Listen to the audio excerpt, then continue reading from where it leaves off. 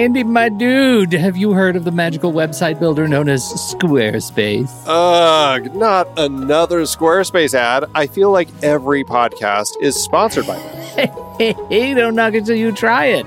Yes, okay, it is overhyped, but actually it lives up to the hype. Squarespace is like a website fairy godmother. With a click of a button, your site transforms into a beautiful masterpiece. A website fairy godmother? That sounds interesting. What makes it so magical? Well, for starters, those slick templates make anyone look like a professional web designer. Pick one, customize the colors and fonts to match your brand, and voila. Plus, the drag-and-drop Fluid engine is so easy, your grandma could build a site on Squarespace. Well, she did knit me a lovely scarf last Christmas. Maybe website design is next. Exactly. And when you're ready to sell your Nana's handmade scarves online, Squarespace has built-in e-commerce. Add a store with one click. Get flexible payment options. Then watch those sales roll in.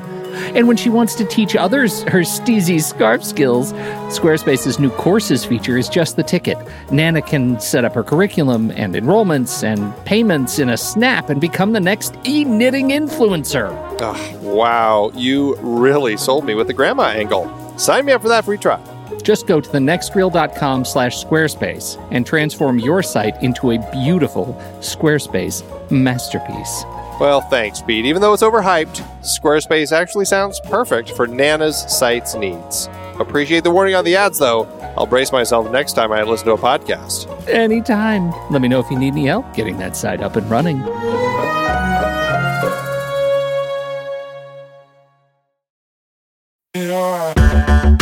Andy, can you believe we've almost hit 700 episodes of The Next Reel?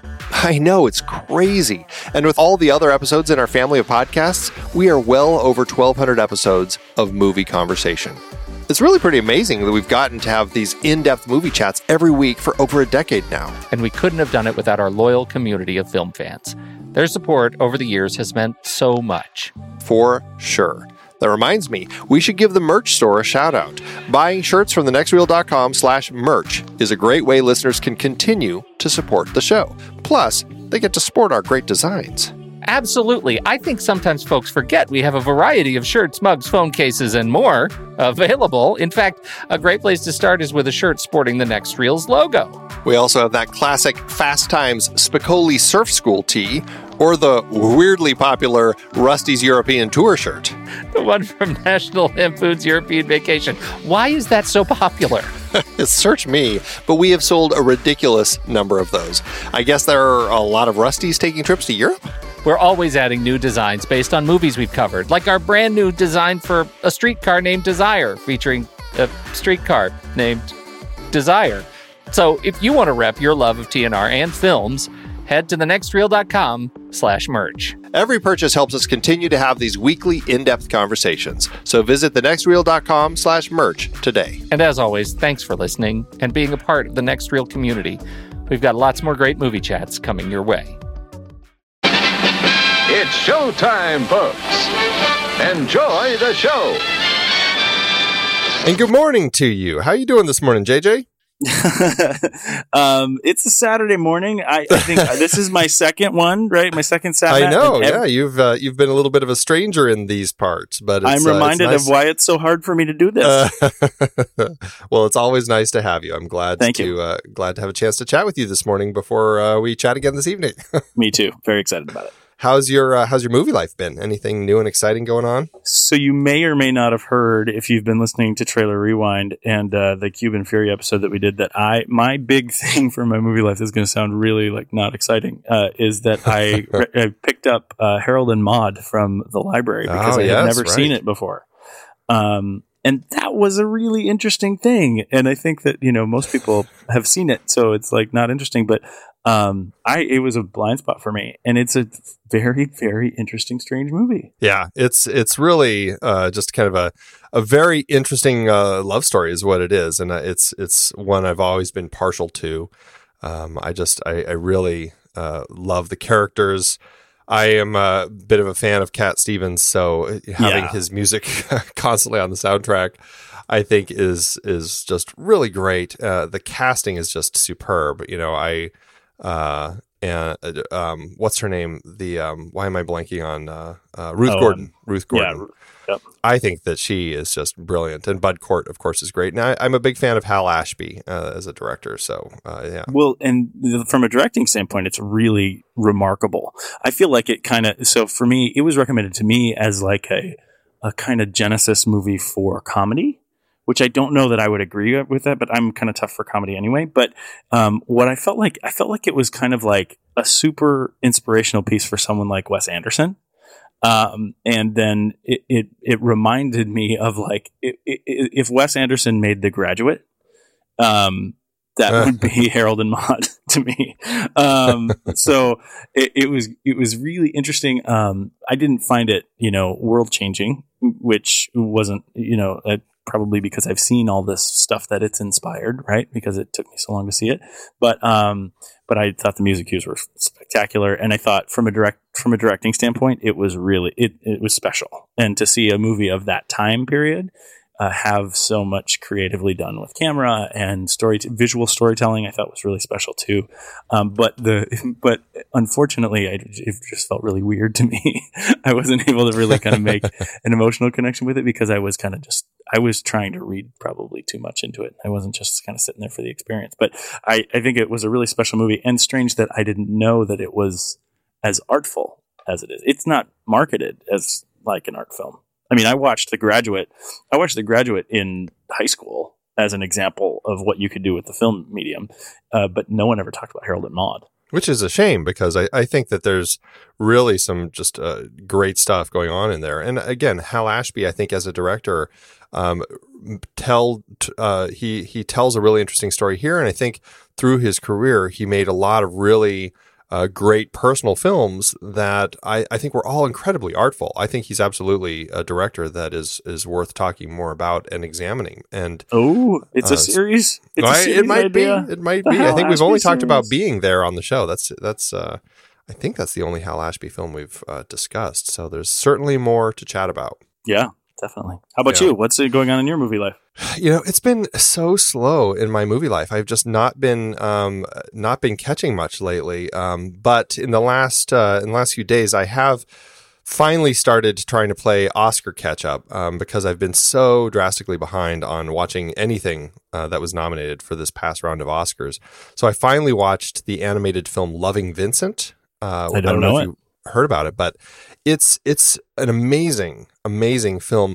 It's basically kind of a film about Vincent van Gogh, and but technically it's kind of exploring his last week before he killed himself, a year after the fact, in a very kind of Rashomon type of style, as this guy is trying to deliver this last letter that Vincent had written to his brother's widow. Wow.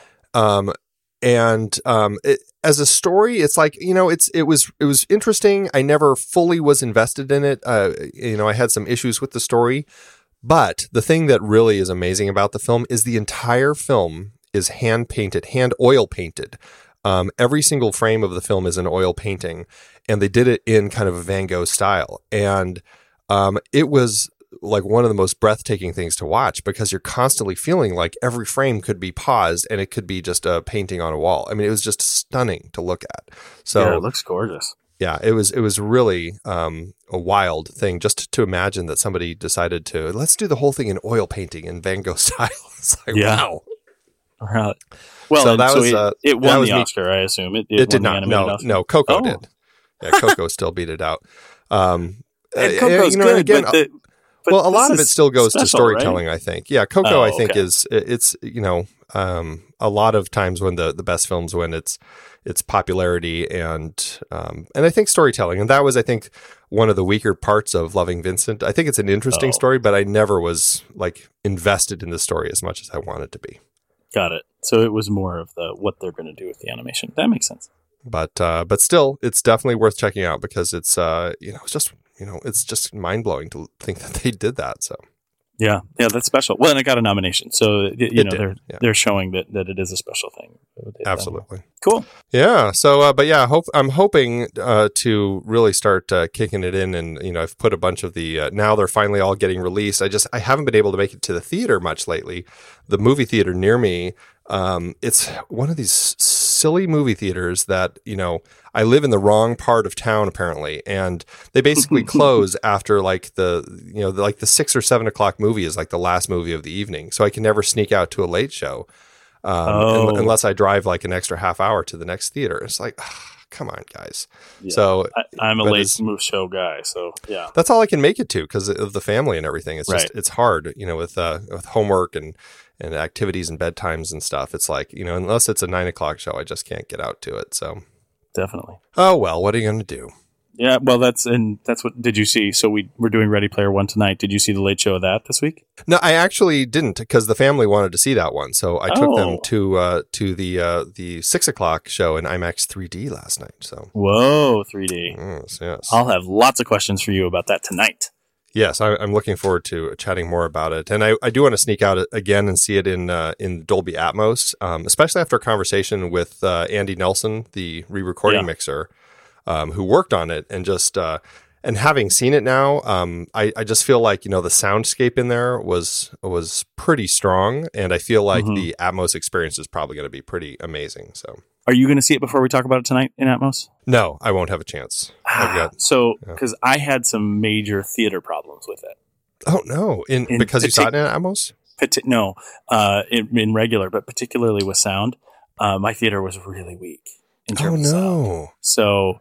Yeah. But we'll talk about that tonight too. But it's, I think I'm actually kind of nervous that it colored some of my opinion of the film because it was so, weak. Wow. It's like quiet even. You check it again. It doesn't sound like you'll get a chance, but, no, I mean, in the IMAX, that's already a great sound system, and it was pretty, expansive sound. Like I had a great time in the world of the sound in that film. Nice. So I have a feeling that Atmos will just kick it up an extra notch too. And that's super important. Oh yeah, it's a huge thing that will really, like you said, it does color your experience with the movie. If you have bad sound or quiet sound or something's off, absolutely. You don't realize how much it matters until it sucks, and then it's like exactly. Oh. That was supposed to be more important. Exactly. Right. Oh man, that's frustrating. I'm sorry. Yeah. No, it's all right. It'll be good conversation fodder for us tonight on the film board. Absolutely. Well, hey, let's jump into trailers, shall we? Okay. Excellent. I think, neither of us are really, we don't have the A24 rule. We don't have the red band rule. I came so close to pulling an A24 because there's a great new A24 trailer, but I couldn't do it because I saw another trailer I had to go with. But do you want to kick it off or do you want me to kick it off? What's the rule about it? Whoever picks the A24 trailer gets to go first when we're having our trailer conversation. Likewise, the red band rule is whoever brings in the red band trailer gets to go first. Nope. The rule we decided last time is because two of us had A24 trailers, there's the A24 cancel factor, where if two of you have it, then they're canceled out and the other person gets to go first. So, oh my gosh. I know. So many unwritten rules. A whole series of these unwritten rules that we keep coming up with is pretty fantastic. Okay, well, I'll kick it off. Mine is not A24, but I wanted to talk about Deadpool 2. And the reason, I want to talk about it for lots of reasons, just because I think Deadpool was a transformative film in terms of superhero movies, the original one. And I think Deadpool 2 is coming out at a time that's really interesting for what's happening in comic books. I'm still super surprised that none of you guys have talked about this on the Sat Mat, but the new trailer for Deadpool just came out, and it's a little bit more descriptive and it shows a whole lot more of what's happening in the film. That being said, it's still shrouded in a lot of secrecy what's being done in the film and what characters are going to be released in the film. So when you get the Deadpool 2 trailer, you see a whole lot more of X-Force, which is what they're going to bring out here. But even if you go to IMDb and you look at the characters that are listed, there's only a small sampling there. There's a huge number of actors that are listed without their role listed.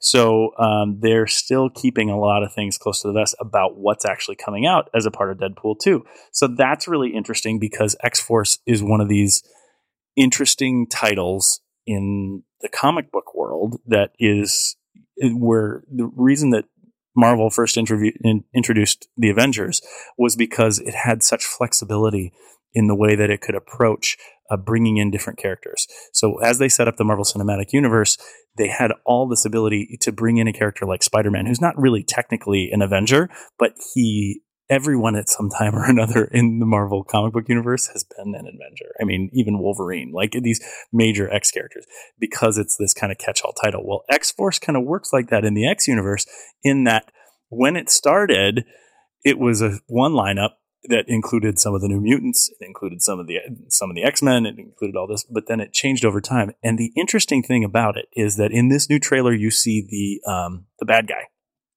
or the new character that they're introducing, and that's Cable. Cable is played by Josh Brolin, and he's being depicted in this new trailer as the bad guy in Deadpool 2. Which is really interesting because then you have the big Marvel movie now it's in April. It was going to be in May, but Infinity War, which is the culmination of all the Avengers movie, where Josh Brolin actually plays the big bad guy in that too. He plays Thanos. So now you have these competing Marvel movies with two big bad guys, and everybody's wondering, like, is it okay that he's playing both? I think that, it's kind of opening the door for something that could be a crossover between the two, although Thanos and Cable are not in any way linked in the Marvel comic book universe. But Cable is this really interesting transition character in the X universe where he's actually a time traveler. He's Cyclops' son from the future that comes back. Yeah. Holy Nathan cow. Summers. And credited as such on the IMDb page for Deadpool 2. It says Nathan Summers / Cable, played by Josh Brolin. So that's opening that door. Now, X-Force 1, I have the initial, like, from the comic book world, I had a subscription when it first came out. So I was a big fan of the first stuff that came out. Cable was actually the leader of X-Force when it started. So Cable started out as a good guy. And Deadpool actually was introduced to the Marvel comic book universe as a villain for X-Force. So you get this they're mashing it up over at Fox, right, with their X titles because they can, and they're being smart about what they're doing it. But then also you had this huge move in the last year where Disney came in and sort of, I wouldn't say railroaded, but really kind of assumed has assumed all of the Marvel titles and has more effect on it now. So you see, this is a huge move from something that's been extremely successful with Fox to like Marvelize what's happening with Deadpool. And I think there's a lot of positivity coming out here. If you look at Ryan Reynolds' IMDb page, you'll see that Deadpool 3 has already been announced. X-Force has already been announced. And he's in all of them. So they're lining up to do this, and I'm super excited about it because I thought Deadpool, again, was transformative, really special, and I'm really excited for this. I think the new trailer will get you excited, and if you are a comic book person, it'll get you excited for the Easter eggs, and for lack of a different word, of things that are going to come out in Deadpool 2. I really agree. I mean, Deadpool was just such a great experience and such a surprising experience. I had so much fun with that. And I'm glad that they were able to pull that off because through the success of that, they realized, hey, maybe we can do an R-rated film with Wolverine. And so we ended up getting Logan out of that. And right. Thank the stars that we did, because that is just one of my faves. And this absolutely just looks hilarious. It looks like it's right along side of the first one as far as the tone and everything they're doing there. So yeah, I'm super excited for it, and I'm really curious to see where these other ones are going to go. Like, is the X-Force going to be, does that fall into the R-rated territory as well, or does that one step into more of a PG-13? Like, if Deadpool's around, does it always by default have to turn into an R-rated film? And I just don't know. Like, I'm not exactly sure enough about that character or how he works, but I think it's interesting, and I love that they're continuing down the road. So I will say that the trailer's pretty R-rated, at least from a language perspective. And, well, even the non-red band, like the green band trailer that played before Ready Player One with my kids, I was like, oh, they're still saying some words in here that I wish was not in a regular trailer. Right. Did they have the gunshot where he puts his hand up?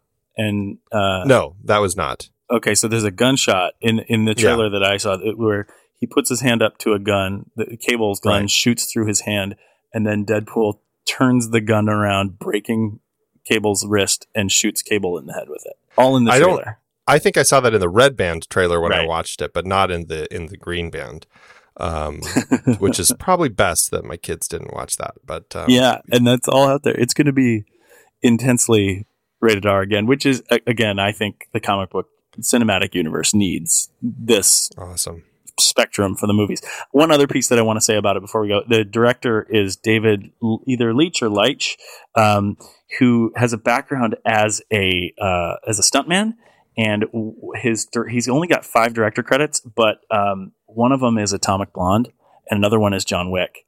He's uncredited as a director in John Wick, but he did direct Atomic Blonde, and I will tell you that of the last year, Atomic Blonde is probably my favorite action film. So I'm very excited to see what he brings to this movie in terms of action, coming from a stuntman background. And Deadpool 1 was a first-time movie for, I think his name is Jim Miller, I want to get back to. But the fact that they're using Deadpool as this kind of like creative place for directors to show their stuff, I'm kind of excited about what's going to happen from an action perspective in this movie, because Atomic Blonde's action is just fantastic. And that's still something I haven't seen, regrettably. I know. It's high on my list. I was going to say, I think it's as valuable as Wonder Woman in terms of feminism for action women on screen. What were you going to say about Deadpool 2? When does it come out?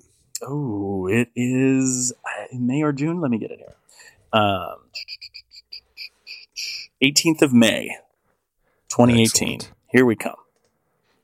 I'm looking forward to it. Me too.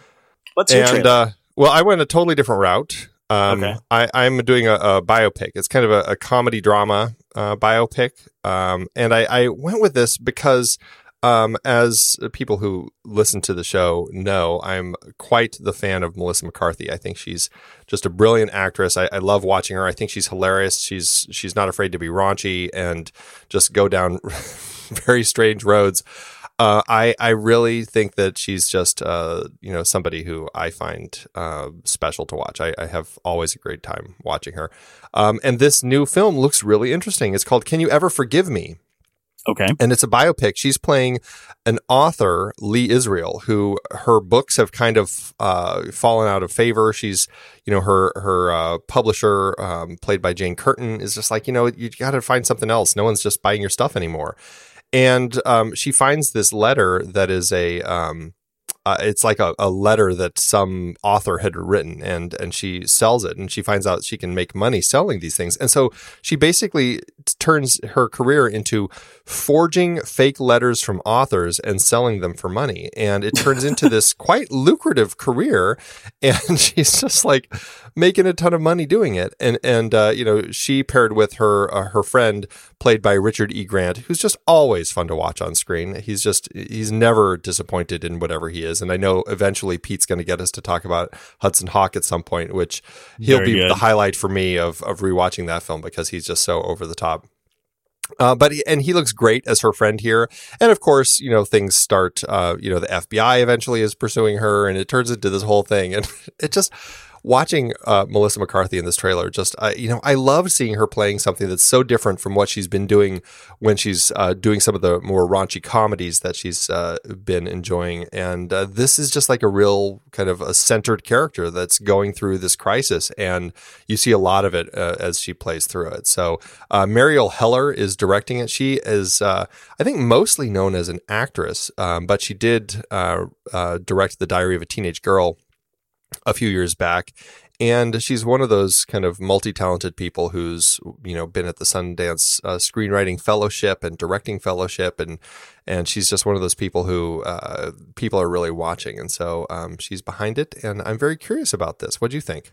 Well, now, is this going to be Melissa McCarthy's, Tom Hanks, Jim Carrey turn into more serious film? I feel like maybe as a lead, she certainly has played in more serious films before. She was, but not necessarily as the lead. Like when she was in St. Vincent, which was that largely a Bill Murray film. She was the she was the kid's mother, and there was a little more. I mean, there's still some comedy in that film, but I think it took a little more of a serious tone. So she's done it before, and I think that, and honestly, if you go back to some of her earlier films, there are some films in there that are a little more, walking the line of comedy drama. So it's an interesting thing to see, but as a lead, yes, I think this is largely kind of a chance for her to kind of have that breakout opportunity to do something a little more expansive. Well, I think it's really interesting, and I think it sounds like it's such an interesting life story. It's a biopic that I think is just interesting on its lonesome, and I think it's really interesting that she's going to do it. When I actually read, I went to the Wikipedia page about it because I was interested about the story, and it's listed here in Wikipedia. You know, who knows if it's true, but that it originally it was supposed to star Julianne Moore. So, and then she dropped out in July of 2015, and then Melissa McCarthy came on. So that's something. The reason why I asked the first question about if this is her serious film turn is I think that's an interesting pairing. If you consider that the line to be Lee Israel started with Julianne Moore and led to Melissa McCarthy, I think it says a lot about Melissa McCarthy and her career. I think it's really special, and I'm excited to see it and see more of what she can do. Well, it looks like this one is going to be hitting theaters. Right now, it's only showing in the U.S. As a release, but I'm sure it'll go elsewhere. October 19th, 2018, so later this year. Very cool. Fantastic. Well, the two movies worth checking out. And I guess that means it's time to talk about our lists, buddy. That sounds great. I'm excited for the list. I'm guessing a lot on the list, so you're going to have to give me a lot of grace about how I approached my list for this. Oh, but I did also want to say we talked about May 18th for Deadpool. I may be in Sweden for that. So you just mentioned international releases. I may need to see Deadpool 2 in Swedish. That is fantastic, though. How exciting. I'm excited for it. I don't know. I don't know if it'll be as funny for me in Swedish, but if I can get some nice dubbing or subtitles, maybe that's the way to go. Well, although yeah, I've heard other curious. countries and other countries showing movies that are violent sometimes pull stuff out. So I'm always curious in foreign countries because my experience in some foreign countries is they play it in English, but you get your foreign subtitles in their foreign language on the bottom. It's not dubbed. So as opposed to it being dubbed with English subtitles on the bottom. So when I think Pete said he saw Logan in China. Yeah. And he said it was completely different because of the stuff that they edited out. So I don't know. Right. We'll see. Maybe I'll have to see it both ways.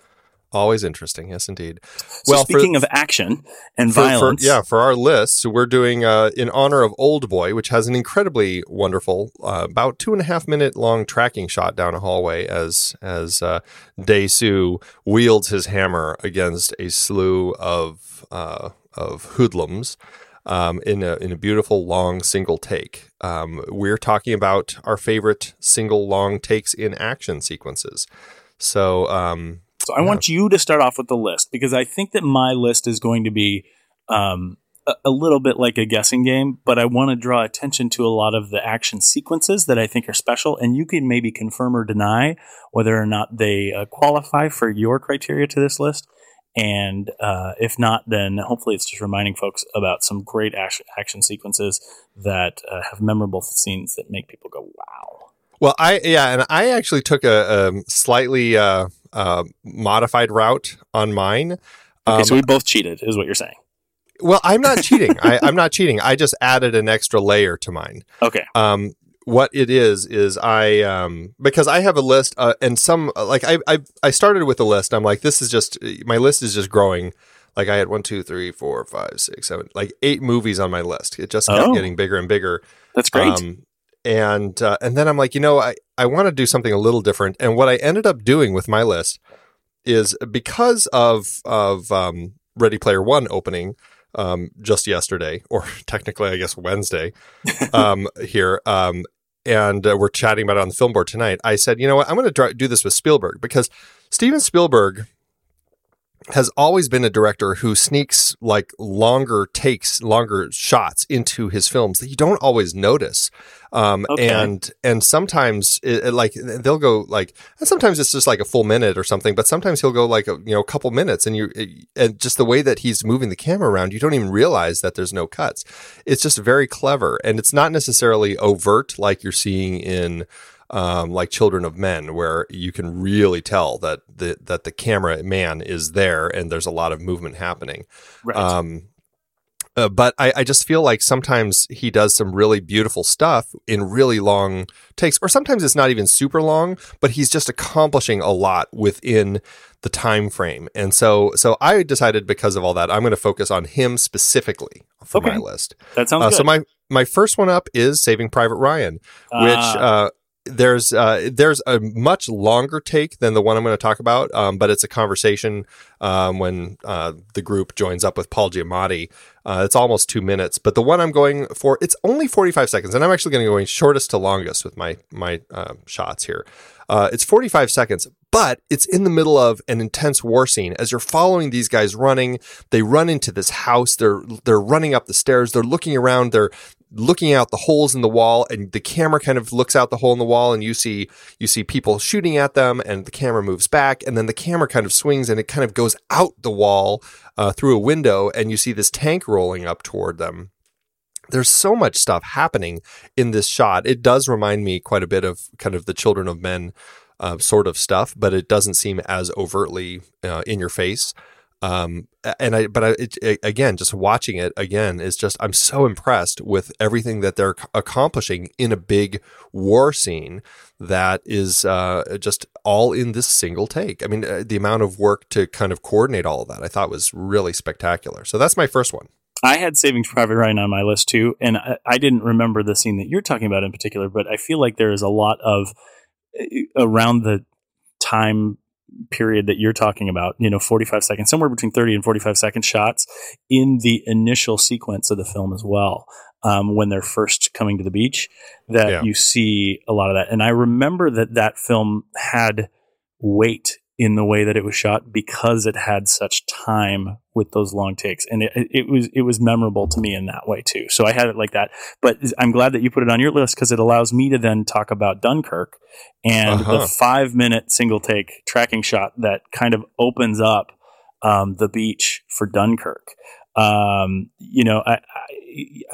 was worried about this. This one felt like cheating for me because I felt like it wasn't necessarily action, but there's so much that happens that takes place in this and really sets the scene for the film in terms of the emotional state that all the folks on the beach are dealing with. And it's really, and I'm a huge Christopher Nolan fan, so it's a really special shot and really it's almost like an overture. It's a visual overture for everything that you're going to experience in the film, and I think that's really special. The way it's listed on YouTube is an atonement Dunkirk scene. It's coming through, so. Yeah, it's a really great shot that it's a unique way to set up the story because you're just with these three guys as you're kind of entering this world and you're just getting a taste of what it's like and you're seeing them sneaking through and it just seems so quiet for a minute and then all of a sudden it's like they're being shot at and everything and you end up with kind of that one guy as he's trying to get down to where everybody is. It really was a great way to open the film. So that's an absolutely great choice. Yep. Excellent. For my next film, I am going with the 2002 film that Steven Spielberg directed, Minority Report. Again, there is a longer shot in this film than the one I'm going to talk about, but it's a conversation again. So the one that I'm sticking with, it's about 1:13, and it is the shot when I can't remember what they are, but they're like the little spider robots that are released into the apartment complex to go scan everybody's eyes because they're trying to track where Tom Cruise's character is hiding. And you get this, and this is one where I think Spielberg was a lot more overt with the design of the shot. It kind of goes back to that directly overhead bird's eye view, kind of like what Scorsese did in Taxi Driver, where you're going through walls and stuff, and you're over the building as you're going from room to room, watching these little eye scanner robots crawling under doors and coming into interrupting, like, a mother and daughter, and the mother's holding the daughter because the daughter's freaking out. And she's just like, just let it do it. Just let it do it. And then you go over to the next room and you see some people having sex and they have to stop and get scanned. And you go into the next room and it's like a couple that are having this like fight where they're about to kill each other, and they stop and let it scan them and they go right back to their fight. It's just this fantastic overhead view of everything. And you end up in the apartment where John is hiding, Tom Cruise's character, and he's trying to like get his door. He's stuffing towels at the bottom of his door so they can't get in before he has to go hide in the bathtub. And it's so exciting, like in the action moment as you're watching these things and you're seeing it, it's like you are as invasive as these robots. And that's what I love about the way that he designed this particular shot. So that's my second one, Minority Report. Well, that's super smart, and it again. I feel like we shouldn't be breaking up your list because it's all Spielberg, because you're getting more you're more thematic in that. But I think that's super smart and uses a little bit more technology to accomplish what he's doing in terms of a shot than some of the other things that we might be talking about in this list. Right.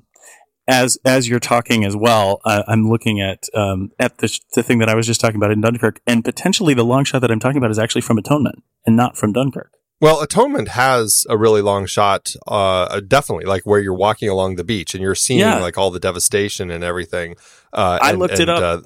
I looked it up looking for the long scene from Dunkirk, and it took me to literally a page of a 5-minute take of the Dunkirk scene from Atonement. So potentially they're both important for my place on this list. That's possible. But I do feel, and maybe I'm misremembering, but I thought the Dunkirk open. I thought the open of Dunkirk was one long shot, but maybe now I'm misremembering it because you got me stuck. That's what I'm nervous about too. So anyway, I just wanted to mention that. So the next one on my list is again kind of cheap in terms of calling about it action, but it's from Baby Driver. And last year, Baby Driver was actually my favorite movie of last year, and it starts with this elaborate sort of it's almost like a dance sequence right at the beginning where it's choreographed as our main character as Baby walks through to get coffee for the crew for the heist guys that he's working with on this film, and it's all choreographed to music, and it's all shot in one long take as he walks through and around people and kind of shows the way that he smoothly operates through life in this really cool, long, one-take sequence on the front end of the film. And it, again, totally a tone setter in the film to look at how slick and well shot that movie was by Edgar Wright.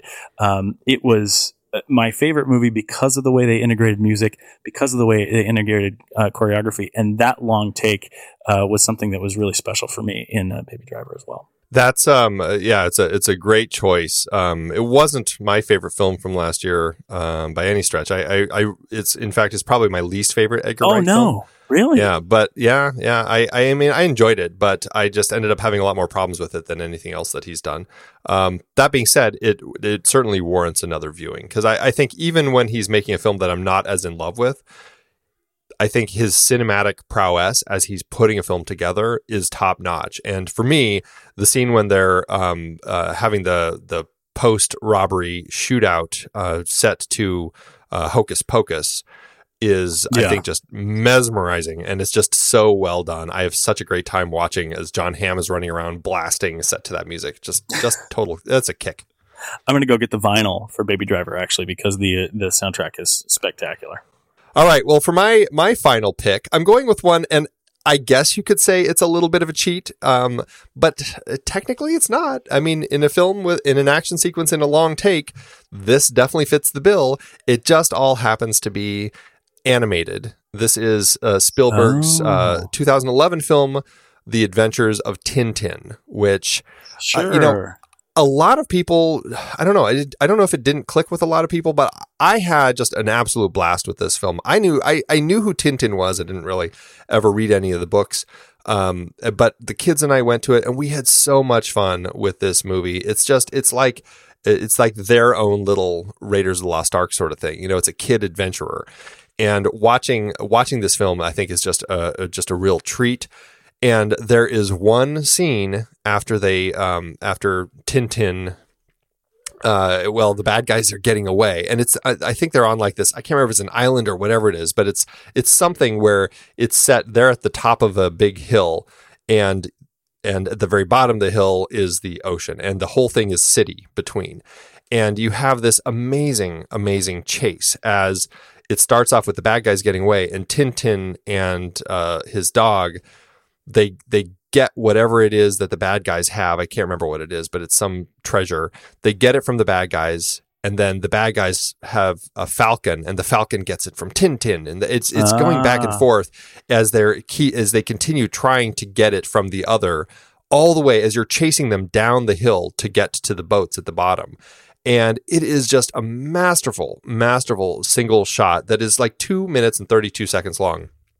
It is so gorgeous, and it's so fun. It just totally fits the vibe of the film in a way that just I think just made this action sequence just super, super exciting. And it's what they do here, I think, is just really, it makes for a great time. So that's my final pick. It's The Adventures of Tintin. 2 minutes 32 seconds. Think that's cheating, because I think that's kind of the spirit of what we're talking about in a long take, right? Yeah, it's just animated, but I was like, just because it's animation doesn't mean that it's cheating. That it still requires a ton of work to make sure that everything is coordinated, right? Well, definitely. And we haven't talked about. I'm really happy that I'm on the sat map that works with this, because we can talk about the oneer that I shot for American Crime. Oh, right. Yeah. It was almost 5 minutes long on TV. When we talk about coordination, that was shot in Austin in a theater with 10 dancers, 750 extras. And it was a 5-minute one shot that we shot. I think we rehearsed it for almost 12 hours the day before we shot it. And then on the day we shot it, we did it, I think, a grand total of 10 times. So a 5-minute dance sequence that we shot, and we probably would have shot it more times had it been possible for the dancers. But it was so intense and so much going on that there's so much to work out when you're doing that. And in general, in the industry, I will say from a camera guy perspective, most camera operators don't want to be part of long takes, because it's so hard to do everything correctly the longer that you're running with action on there. So it's a real accomplishment when you do it. If people want to check that out, you can find it on YouTube under American Crime Season 2, Episode 5, or a long dance sequence. And that's again not action, but something to show a long take on TV. The last one that I wanted to talk about was Crouching Tiger, Hidden Dragon, and I think that this is a little bit of a different, and it is a cheat, because I don't really know if there's one sequence that's particularly a long take that I want to talk about. But one thing that was really special to me about that movie, and I almost always go to that movie when we talk about action and my favorite action movies, because I remember sitting in the theater and watching the camera just set up and stay still to watch so much beautiful choreography from an action standpoint on screen. The particular scene that I'm thinking of is when the Jade Dragon and the main character Jen are fighting with there's a sort of soldier that's trying to track her down, and it's at night, and it takes a while before the main character comes in. And literally, they just set the camera up and sit there, and we watch them fight and watch the choreography go forward. There was so much wow that was happening on screen that a lot of the camera aspect was just allowing us to see it. And I don't think I had ever seen action done that way and choreographed that way. Some time ago, we talked about on Instagram about what makes a great action film for me. And in general, the things that happened in Crouching Tiger, where I had multiple times where I just said, wow, where it just felt like a roller coaster of action that I had never seen before, in a way that I had never seen before, in these sort of long set pieces that were open to allowing me to experience the action, made Crouching Tiger, Hidden Dragon a very special action movie for me. The other, maybe other set piece that I remember, that again, I don't think there's one long set piece in it, or one long shot, but there's it's such a set piece is when Jen is finally adventuring. All she's ever wanted to do is adventure, and she brings the Green Destiny along with her, and she goes into a sort of a bar where a lot of adventurers, kind of mercenaries, are hanging out, and everybody just kind of treats her poorly because she's a young girl, and then she just destroys the bar with the sword. That kind of stuff I hadn't seen in American action movies before, and that movie changed the way that I watched action movies. And there's so many long set pieces filled with great action that made me want to talk about it anytime we're talking about something that involves action in film. It's a great movie. I haven't seen it in ages, but I do remember when I saw it in theaters. It was one I returned to 3 or 4 times in theaters just because I was just really taken by the world that they had set up here. I had such a fantastic time with it. And I can't remember specifically with any of the action sequences, if any of them are long takes either, but I do remember just being really mesmerized by what they were doing there. So, yeah, great choice. Yeah, that's it. So kind of cheating. I think that we'll see. Maybe the other guys will give me crap about it, but I don't remember it well enough to say if it's cheating or not. But in spirit, though, I'm going to read through the titles of the other ones that I came up with, just to at least throw these out there. Contact, The Raid 2, Atonement, which was on my list, which you already mentioned, Hard-Boiled, Paths of Glory, Snake Eyes, The Revenant, and Hannah. So those were some other great films with long takes that I recall. So the other things that were on my list were more to that sort of realm of Crouching Tiger, Hidden Dragon. I can't remember the specific long sequences in it, but I had Kill Bill on the list. Thinking about when they go into the what's that place called? I'm not sure. But when Uma Thurman at the end of Kill Bill Volume 1, where they have the big fight sequence in the snow with Uma Thurman coming, I mean, there's so many great action sequences in Kill Bill that it deserves noting. And then also The Matrix. I don't think anything in The Matrix is a long shot, and that's why I didn't want to bring it up here. But when Neo and Trinity first walk into the scene where there's the metal detectors, and we see them running around and just the immense amount of shell casings that are dropped and all the different things that happen in that, or even in The Matrix 2, where they're fighting the 2 long-haired white dreadlocked guys in that sort of one room. There's just so many great action sequences there that in both of those, I wasn't comfortable picking a long take because I don't think enough of that happens, but there's so many great action set pieces in those movies that I thought they were worth noting as well. Those are some. I got stuck thinking about The Matrix, and I'm trying to remember. I feel like the ones that I remember being longer in The Matrix are really more where it's using that fantastic technique where the camera, like the way the camera moves around, like the one where they're fighting in the subway or something. But I can't remember if they were specifically long takes. But yeah, great choices though.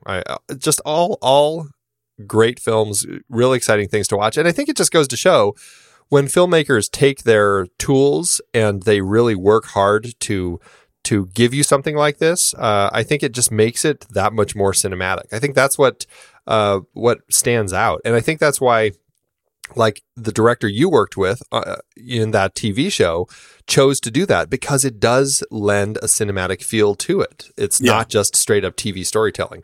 And that's, I think, what make films something that is a special medium, because you can do things like this. So. And did we talk about who that was? So that the showrunner on American Crime was John Ridley from 12 Years a Slave. And then the director was Rachel Morrison, who was the director for Black Panther. So, I mean, a really great crew of super creative, young, really innovative filmmakers. And so glad that they brought it to TV, and love the things they're bringing to film too. Well, so for next week, we're finishing our Vengeance trilogy with Lady Vengeance. I haven't seen it yet. I know it starts out with a wrongful arrest. A woman is arrested for a crime she didn't commit, and then when she's finally released, she goes on revenge against the people who did commit the crime. Over on our Slack group, Nick Langdon suggested we do women in prison films, which I think is pretty funny. Unfortunately, I don't think I've really seen any women in prison movies. All I know is Orange is the New Black, and that doesn't count. Yeah, right, exactly. So, so I think... and you said Slack, you mean Discord, right? On Discord, yeah, right. I was thinking, what if we just did films where, wrongful arrests? And, I think that allows for quite a lot of fantastic choices. That's a cool idea. Yeah. I'm thinking of what I would apply to that. Again, I might try to cheat a little bit and maybe do a little bit of criminal as hero. I like the first thing that you think of is, how can I cheat on this list? Just subvert it a little bit if I can. Oh, fantastic. So funny. Well, right. I think it was great chatting with you today, JJ. Thanks. Yeah, glad to have you on the Sat Mat. Do it whenever I can. Excellent. And for all of you out there who are tuning in, you are one of our Patreon supporters, and we greatly appreciate you and the support you provide. So thank you so much for being a part of this and helping us with our show and tuning in. Thank you. Other than that, I guess that's it. So we'll see you next time, JJ. Have a great Saturday. All right. Bye. Bye. I love the conversations that so many of our hosts have had on their shows. Steve and JJ on Trailer Rewind, Ray and Ocean on Silver Linings, even Tommy's short-lived No, Wait, Hear Me Out. And so many films they've discussed started out as a book, a play, or even a TV series. Well, now you can support our whole family of podcasts by using our new Originals page to buy the original source material used to inspire films covered on our shows. Just visit thenextreel.com/originals. Your purchases made through our links give us a small commission at no extra cost to you and allow us to keep having these fantastic conversations. It's a wonderful way to support the show. Producing these podcasts week after week require a ton of work behind the scenes. If you'd like to help support our efforts, try using our Originals page when shopping for books and movies that we've covered. It's your one-stop shop for Amazon and Apple links where you can buy the book, play, video game, movie, etc., upon which the movie is based. Original material for Trailer Rewind movies like If Beale Street Could Talk, The Goldfinch, Aniara, or The Two Faces of January. Or Silver Linings movies like Repo Men, which was based on the Repossession Mambo. Plus, by using those links to buy books, Amazon and Apple show us a little bit of love, which allows you to support our family of shows with minimal effort. Visit thenextreel.com/originals. It's a fantastic way to support the show and find a great book to read. That's right. Head over to thenextreel.com/originals to find your next read and get started today.